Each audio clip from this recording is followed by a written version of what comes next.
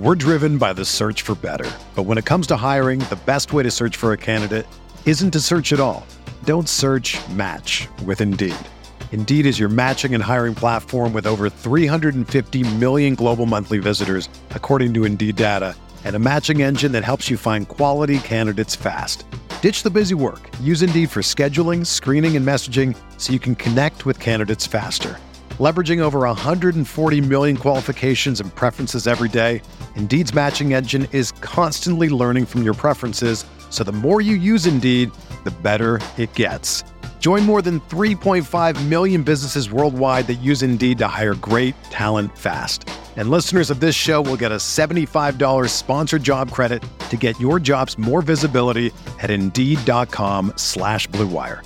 Just go to Indeed.com/Blue Wire right now and support our show by saying that you heard about Indeed on this podcast. That's Indeed.com/Blue Wire. Terms and conditions apply. Need to hire? You need Indeed.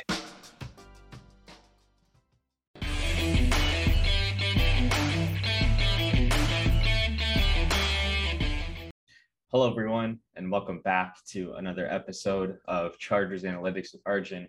And the season is finally here. Chargers, Washington, 1 o'clock Eastern Standard Time in Washington. Man, I'm going to be so excited. Everything we've been looking forward to, from the draft to the offseason to OTAs to training camp, we're all going to finally get to see the finished product. And so I'm super excited.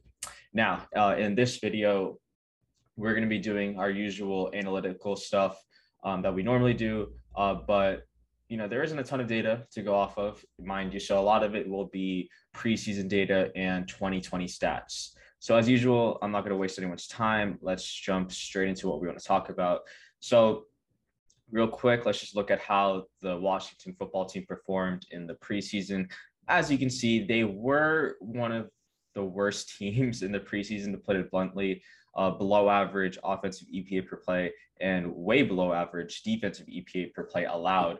But again, the preseason doesn't really show much when it comes to how a team performs. And there's really no correlation because, as you can see, the Bucs had the worst offense by a pretty substantial margin.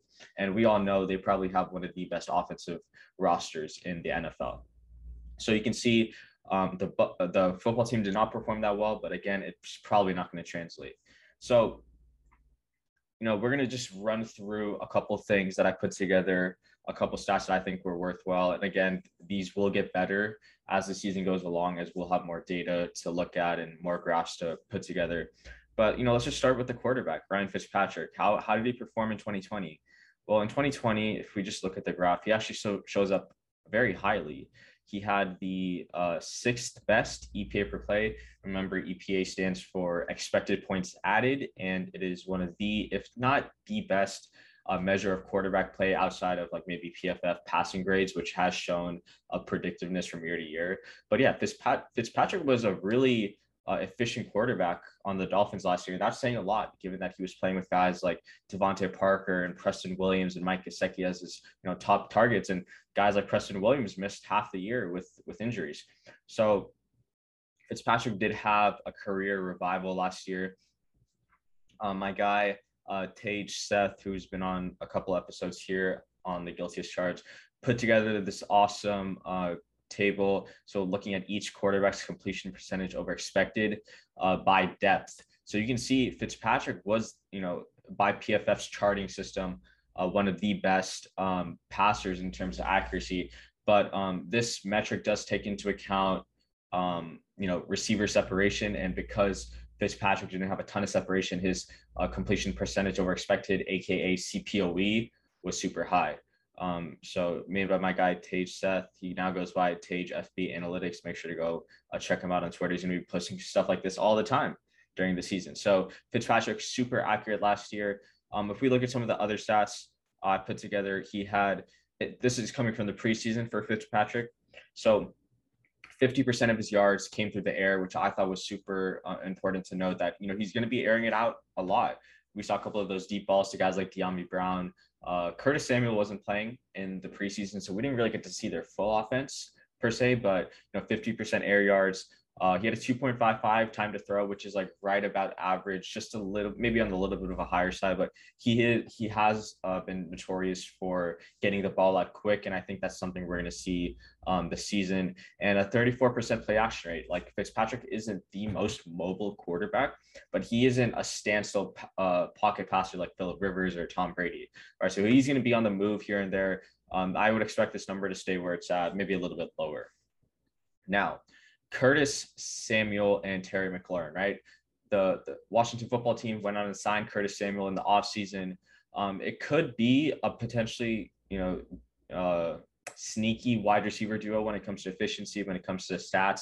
McLaurin last year, 9.7 average depth of target. So he wasn't being used a lot as like a deep passer or a deep receiver guy, even though he has a ton of speed. But that is because he was playing with guys like Alex Smith and Kyle Allen, who aren't really the most notorious for throwing the ball deep. He also had a 31% slot rate, so he wasn't being used in the slot a whole lot, mainly used as an outside guy. He forced 14 missed tackles on after receptions, and he only had a 5.2 yards after catch per reception. So, he isn't going to be too much of a yards after catch guy, but this is one of the things that having no data is tough to do, because we don't really know what this offense is going to look like. They're going from Alex Smith, the check down king, to Ryan Fitzpatrick, the guy who will just throw it up, because he wants to. This is going to be a completely different offense. But again, I will present and predict what I think is going to happen. Curtis Samuel, same thing. He's actually been injured the entire preseason, so that might be something to monitor. He had a 7.6 average depth of target. He was used in the slot in Carolina at a 72% clip last year, and that was with guys like Robbie Anderson and DJ Moore. So I would expect Samuel to be in the slot a whole lot this year. He, as we know, is a pretty good runner of the football from the wide receiver position, 200 rushing yards, 12 missed tackles forced on runs, which is, pretty good. He actually had more missed tackles forced on runs than he did on receptions, which I thought was a pretty cool stat. And he had 144 yards come after the contact. Now, the Washington football team also drafted Sam Cosmi, offensive tackle out of Texas, in the second round. And so I thought they have a pretty good offensive line, right? From left to right, you're looking at Charles Leno Jr., who came from the Bears at left tackle, Wes Schweitzer at left guard, Chase Roulier at center, who I think got paid this offseason or last offseason. He got a pretty big extension. Then you got Brandon Sheriff, one of the, if not the best, or one of the best right guards. Zach Martin, Wyatt Teller are up there. So Brandon Sheriff at right guard. And then I'm pretty sure Sam Cosmi is going to be starting at right tackle. So you have a rookie right tackle. Joey Bosa normally plays against the right tackle. So, the question is, how much doubling of Bosa do we see, right? Does Sheriff help out a lot, or do they trust Cosmi to go against Bosa one-on-one? And from what I've seen in the offseason and from the training camp clips, Bosa's been really good. Like, he beat Mike McGlinchey a couple times in the joint practices with San Francisco. So, if they do decide to double Bosa with Brandon Sheriff or chip him with like a Logan Thomas tight end chip, right? You're going to need to see guys like Jerry Tillery and Justin Jones step up. Remember, Brandon Staley is going to get his edge rushers and his D linemen one-on-one matchups. So now the question is, who's going to convert those one-on-one matchups into wins, into pressures, into QB hits and sacks. So they only allowed 7 pressures, the starting offensive line. So I went and looked at each of the projected starters and counted their pressures. They only allowed 7, but again, they only played about 30%, maybe less than 30% of the snaps as a whole. They, as a team, this includes their depth players. They actually had a pretty good 70.5 pass blocking grade.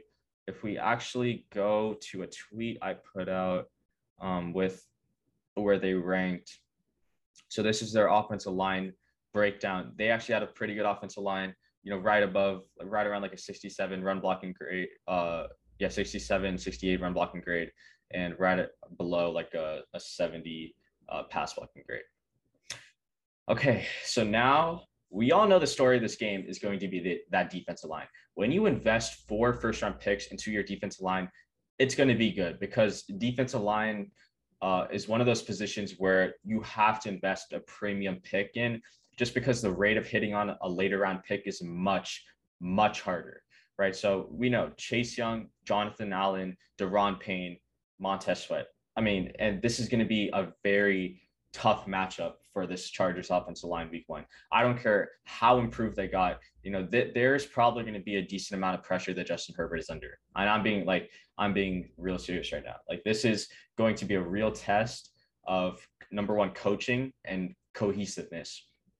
They struggle at the gate, which is honestly, like, it should be expected that they haven't gone. I don't think they've had a single rep in live scrimmages against other teams together as a whole.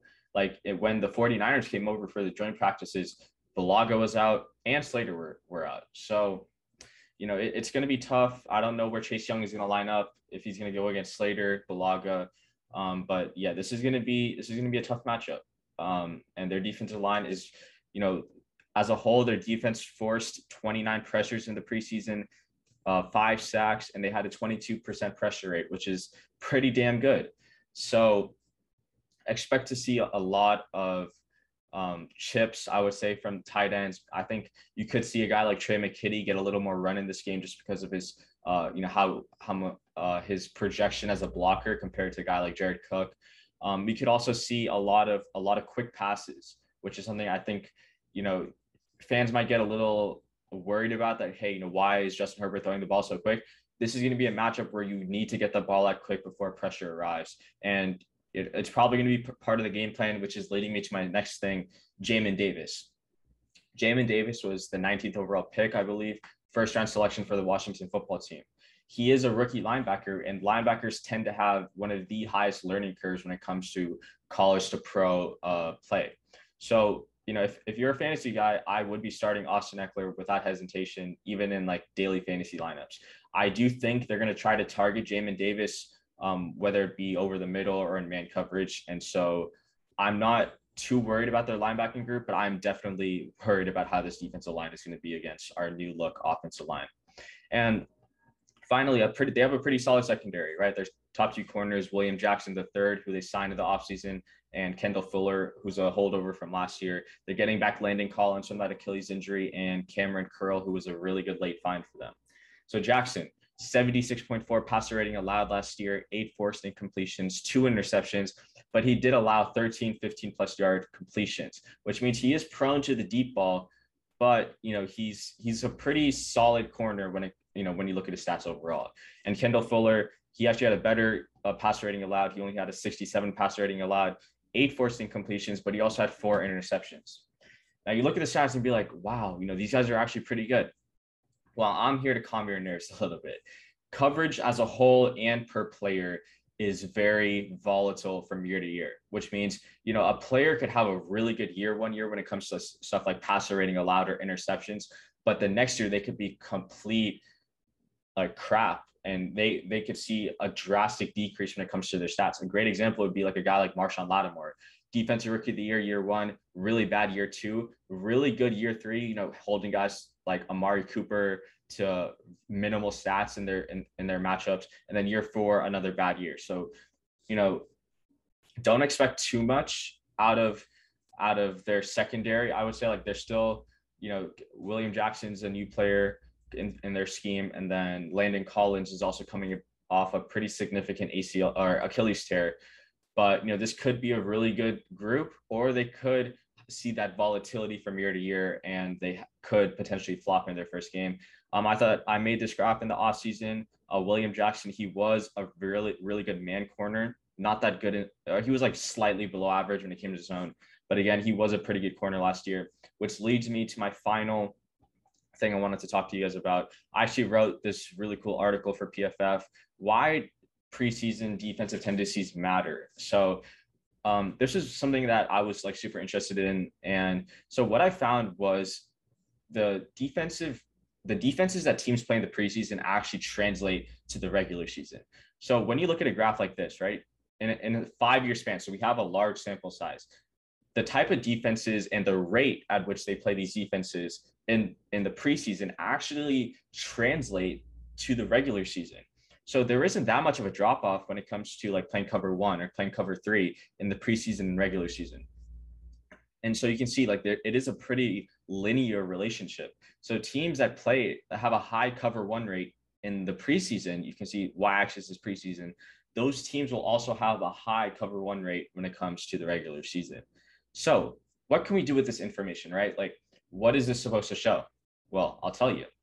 So I'm going to go to my next and final thing that we'll wrap up with. So I actually was able to take a look at Washington's defensive coverage rates and schemes from the preseason. And I'm going to be showing it to you guys. And honestly, we can predict what Washington is going to be running against the Chargers because of the data that shows that regular season coverage rates are actually correlated to preseason coverage rates. So Washington ran zone at about a 60% clip. They ran man at about a 40% clip in the preseason. I would honestly expect their zone rate to go up just a little bit and their man rate to go down a little bit. But they ran cover one at a 33% clip. And given how solid William Jackson and Kendall Fuller are in man, this rate could stay the same. And in fact, they played cover three at a 33% rate as well. So what does this mean, right? This means Washington is probably going to be showing a high number of single high looks. Remember, this whole offseason, I've been talking about how Brandon Staley wants to show two high safeties. I honestly think Washington's going to go the other way just because of how much they play cover three and cover one. And if we add, cover three, this is called cover three slot, I believe. If, it's pretty much cover three, except the slot defender takes the vertical route. They pretty much ran cover three at a 38% clip, right? And when it comes to cover four, they ran it at about a 22% clip, which isn't like that bad, but it isn't that high as well, right? So, expect a lot of single high stuff. Expect a decent amount of man, especially coming out of a cover one. Washington doesn't seem like that big of a blitz team, but they also don't need to because they have Chase Young, Daron Payne, Jonathan Allen, Montez Sweat, and a sneaky guy you guys should watch out for, Matt Ioannidis. He had like 8 sacks in 2019. Could be a really good defensive rotational piece for them. So that brings us to the end of today's episode. I hope you guys enjoyed and are looking forward to this first game after, so many months of waiting. This will be a good test. Washington is a pretty solid football team all around. There's a lot of questions with them. Is Fitzpatrick going to fit? Is he going to be a good quarterback? Is their defensive line as good as advertised? But there's also a lot of questions with us, right? Like, what is Justin Herbert going to look like? What is his offense, defense? Is Derwin James going to be back to full form? Which I think he will, but you never know. Other things to monitor, right? Like, are the Chargers going to be doing a lot of shadowing, right? Like, is Michael Davis with his speed just going to stay with Terry McLaurin, who runs a 4.3, right? Because both of them are pretty fast. Is Chris Harris going to be mainly used on the outside? Do they trust Asante Samuel to play on the outside with his size, right? Well, a lot of things to monitor, but, again, I'm super excited and I'm really looking forward to this season for the Chargers. And make sure to leave any comments of any potential things going into week 2 that I could look into for the Cowboys. And with that, as always, bolts up.